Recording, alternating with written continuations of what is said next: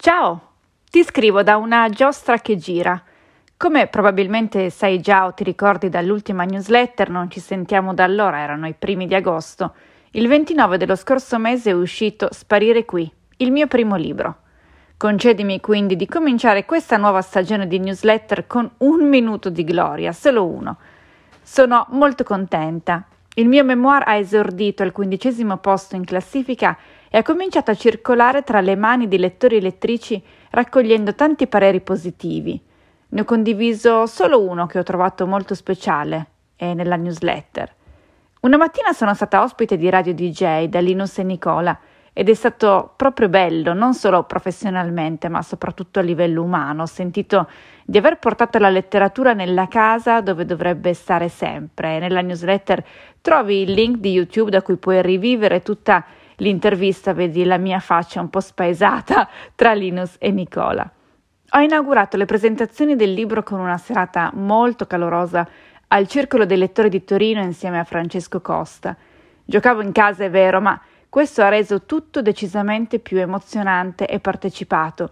Se vuoi puoi rivivere la serata con noi dal link nella newsletter, è di certo un'ottima introduzione al libro, così come lo è anche l'estratto che l'inchiesta ha pubblicato qualche giorno fa, tratto da uno dei capitoli secondo me migliori, quello sui cowboy texani di bandiera, e prova a indovinare da quale autore mi sono fatta accompagnare.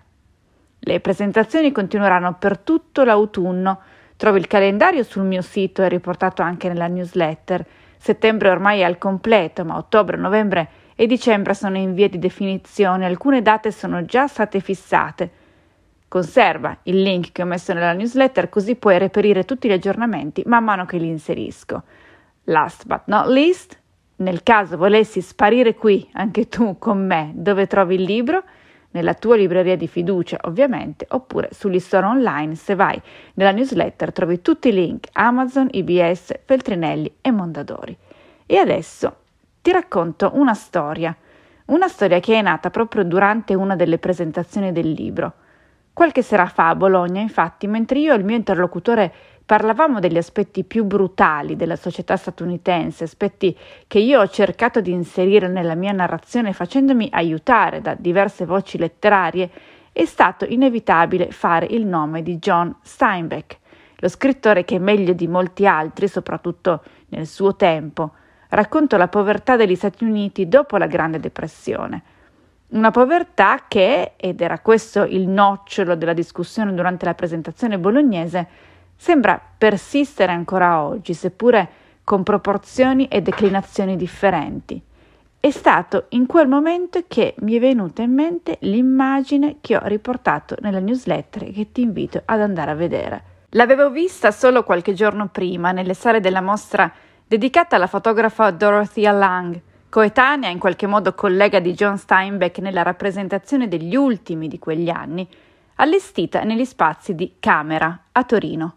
E l'avevo a mia volta fotografata.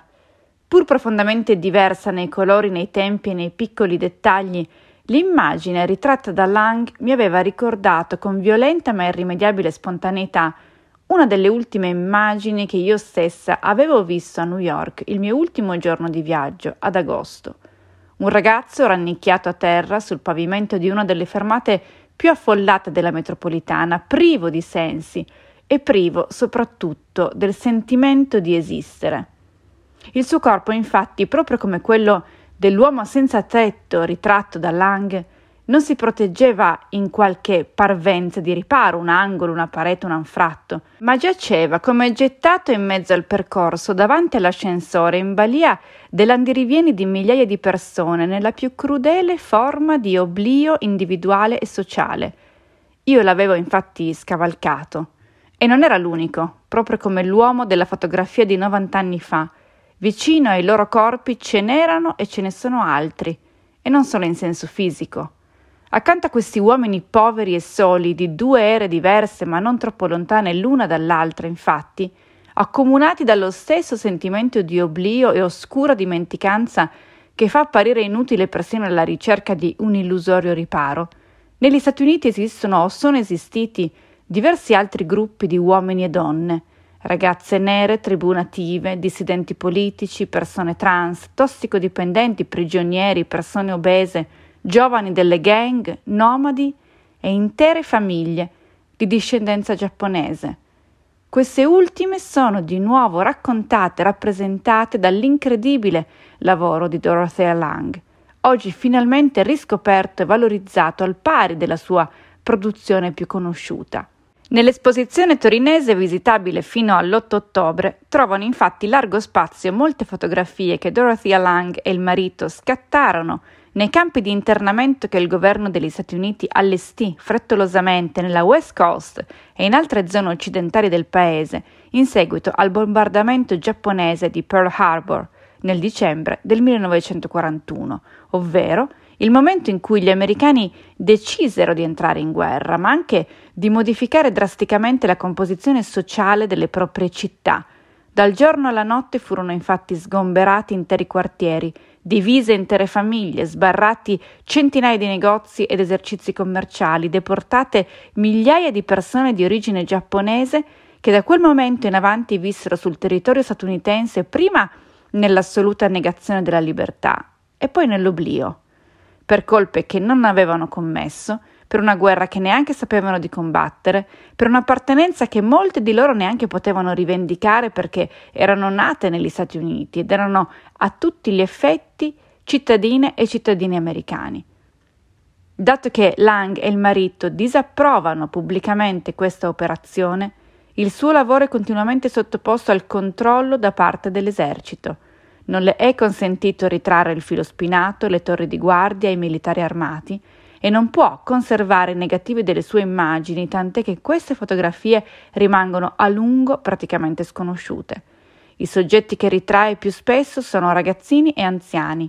I giovani esprimono la propria identità pienamente americana, leggono fumetti americani, giocano con giochi americani, indossano abiti americani, cantano l'inno americano con trasporto e sentimento.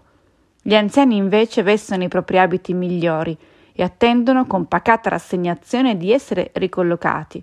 La pericolosità degli uni e degli altri è tutta da dimostrare.